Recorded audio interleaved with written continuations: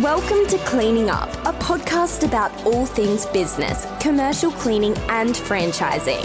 Each episode, we bring new insights on growing and building a janitorial business. We discuss business, franchising and all things cleaning.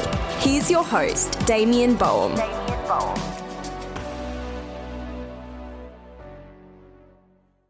G'day and welcome to this episode of Cleaning Up. I'm Damien Boehm, I'm your host, and today we're going to be talking about employing cleaners in your cleaning business. Now, this is such an important topic because you can't do all the cleaning. Once you start growing your business to a certain size, you're going to need help.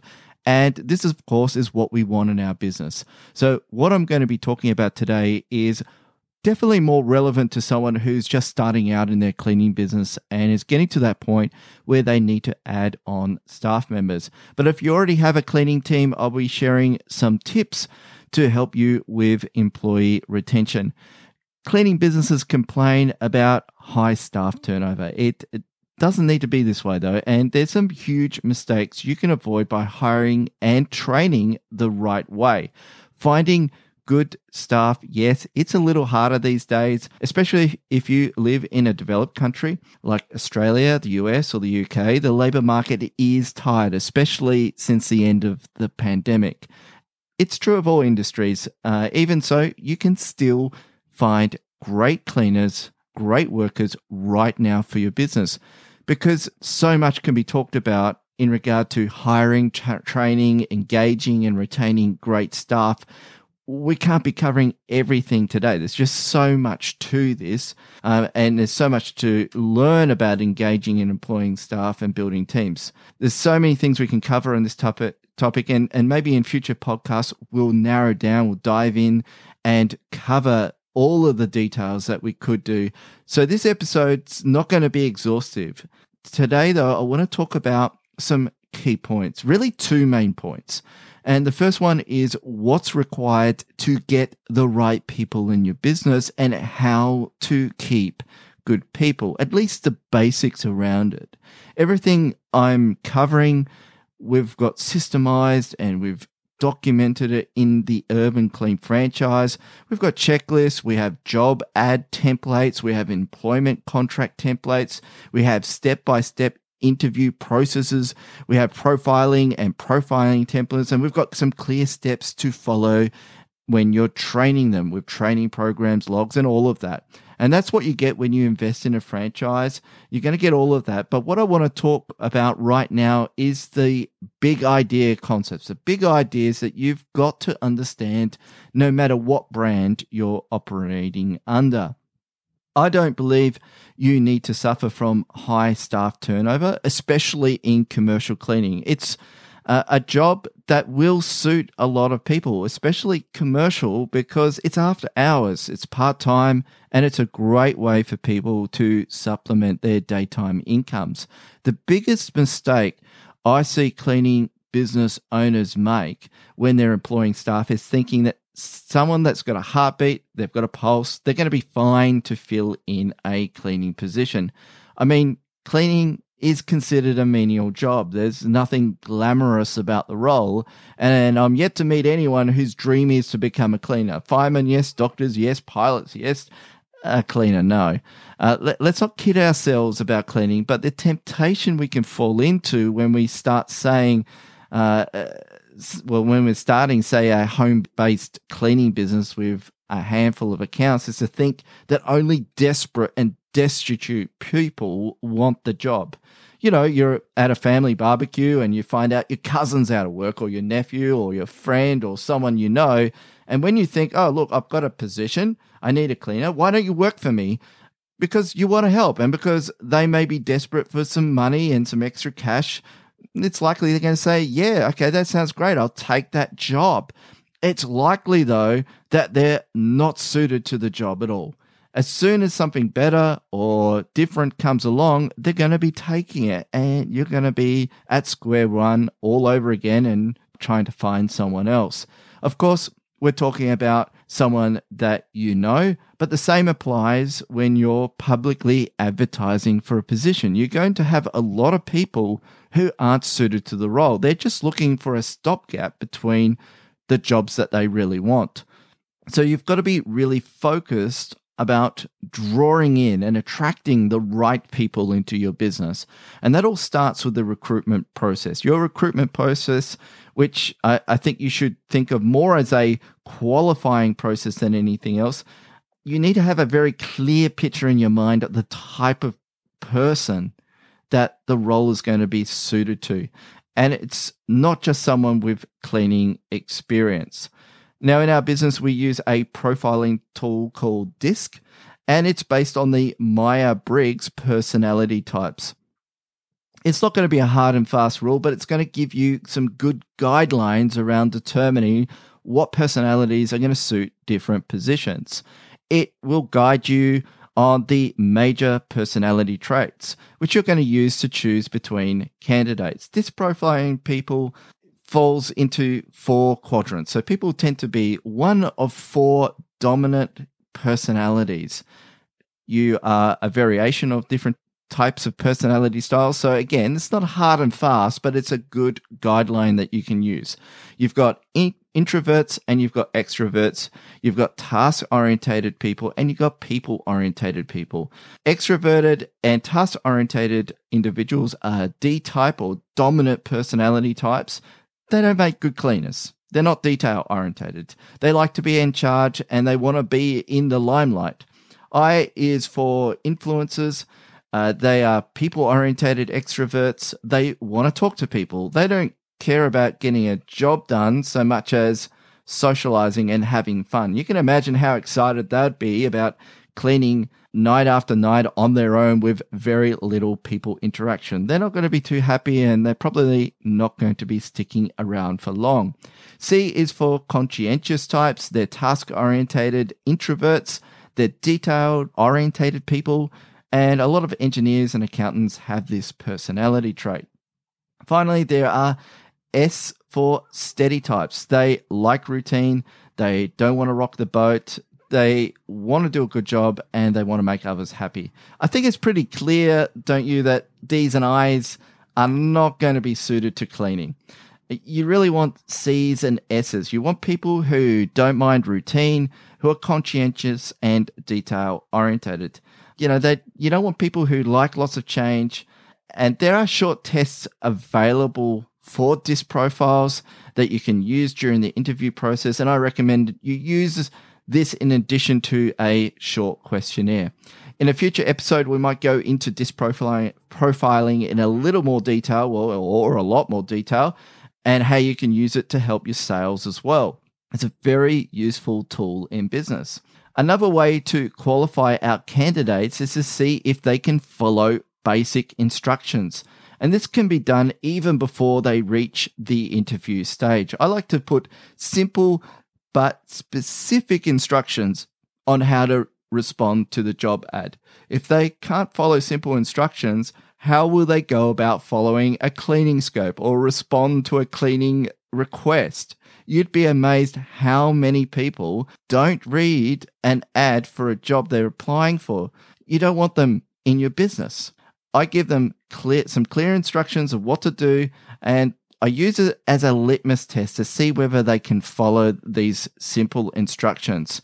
And that's another key to recruiting great people. Try and make your recruitment process as close to the actual job as possible. I want to give instructions that would be similar to the instructions I might give to a cleaner if they, say, need to communicate on site or communicate to a customer or get something done or do some cleaning.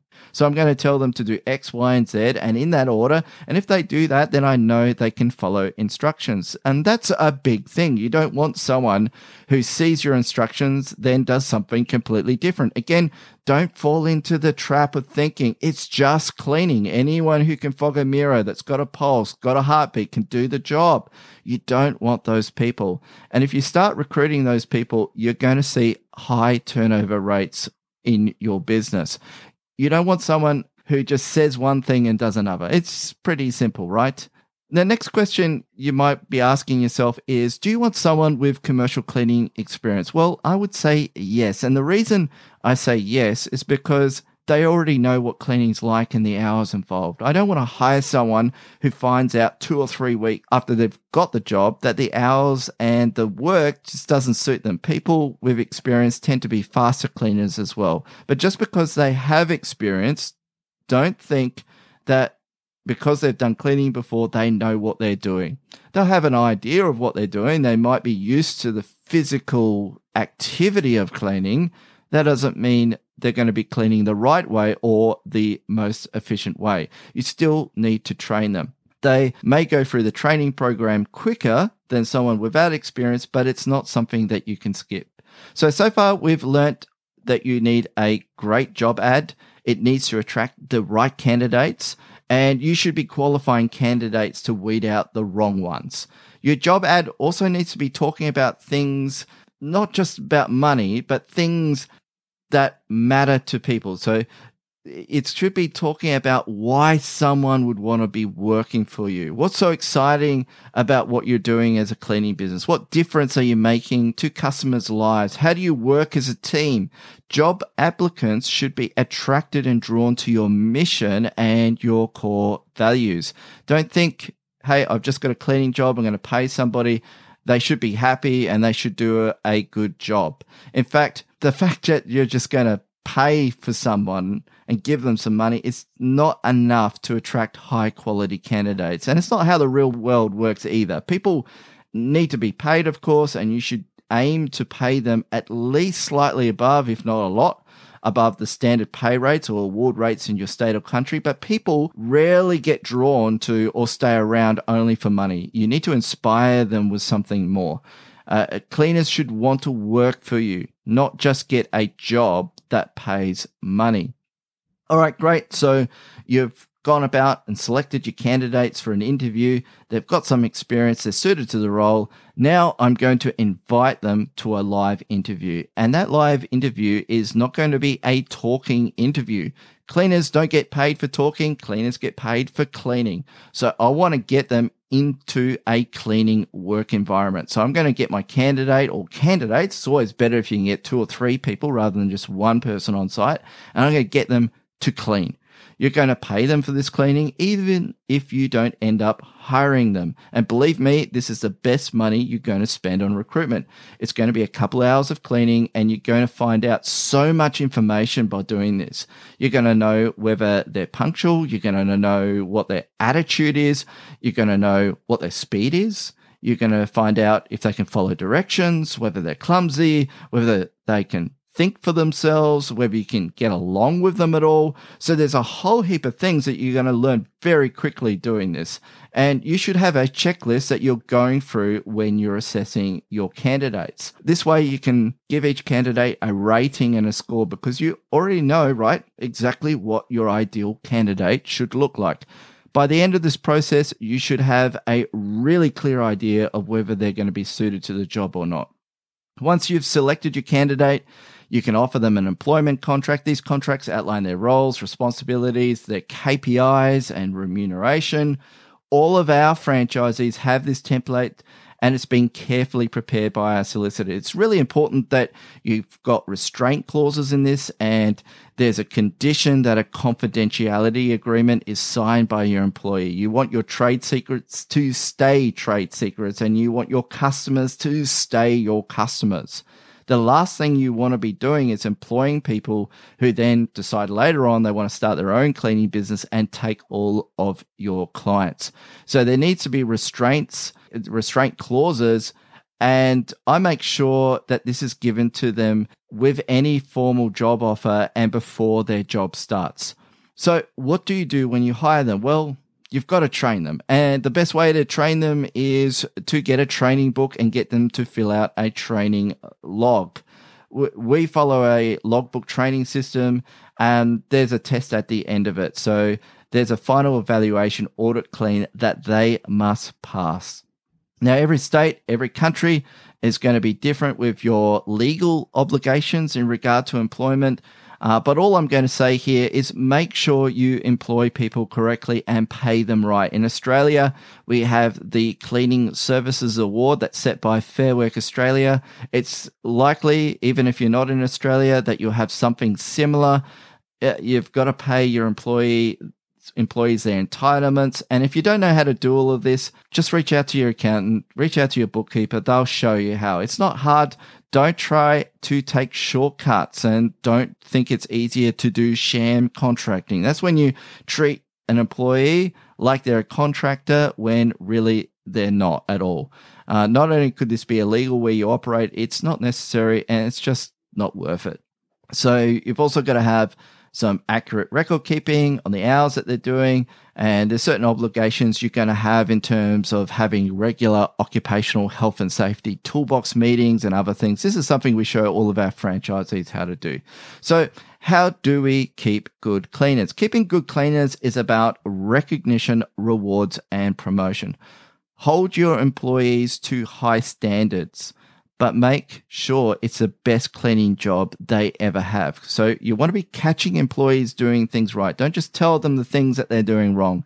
Give vouchers, challenges, like monthly challenges. All these things work. Give your employees a vision for growth and tell them how they can be promoted. You also want to be making sure your cleaners are making you money. So here's a few tips that you should be following. First, ease cleaners into jobs. I recommend working with them for a minimum of 3 months until they can work on site without direct supervision. When they're ready, say it's a 5-day-a-week clean, get them to do a midweek clean or some midweek cleans.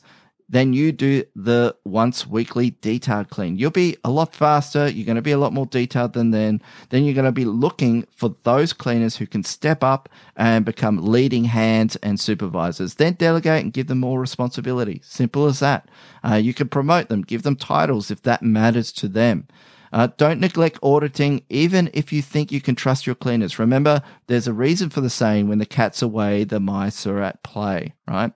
Create efficient job routes, so plan your cleaning runs. Create incentives for completing jobs faster while maintaining high cleaning standards. Give them vouchers, even extra pay for finishing jobs faster, but at the same standard of cleaning. Grow your portfolio around nodes, so pockets of large and small contracts. Larger jobs are great for revenue. Smaller jobs are great for profit. So get a few small jobs around the larger jobs to increase the hourly rate you make from each cleaner. And lastly, make sure you compare the completion of tasks with allocated times per task. In other words, you got to measure your cleaners' production rates, because what gets measured gets managed. So there you have it. There's a lot more that we can cover about employing and managing cleaning teams, but I wanted to give you an overview of the process I use to find, recruit, and keep great cleaners. I don't think any cleaning business should suffer from having a high degree of staff turnover. It's not necessary. So I recommend you learn how to get good at employee engagement. Obviously, you can reach out to us. We've got systems in place so you can recruit, hire, and engage cleaners, and make sure those cleaners are profitable for your business. That's it for this episode. If you're interested in learning more about how we can help you in your business or start a cleaning business, please reach out to us. Have a look at the show notes. You can find our details there. Bye for now.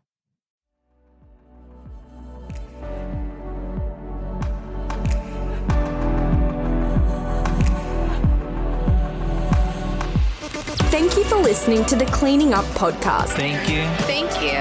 Thank you, thank you, thank you for all you do. This podcast has been brought to you by Urban Clean, a commercial cleaning franchise with opportunities available globally. Check us out at www.urbanclean.com.au. Stay tuned for our next episode.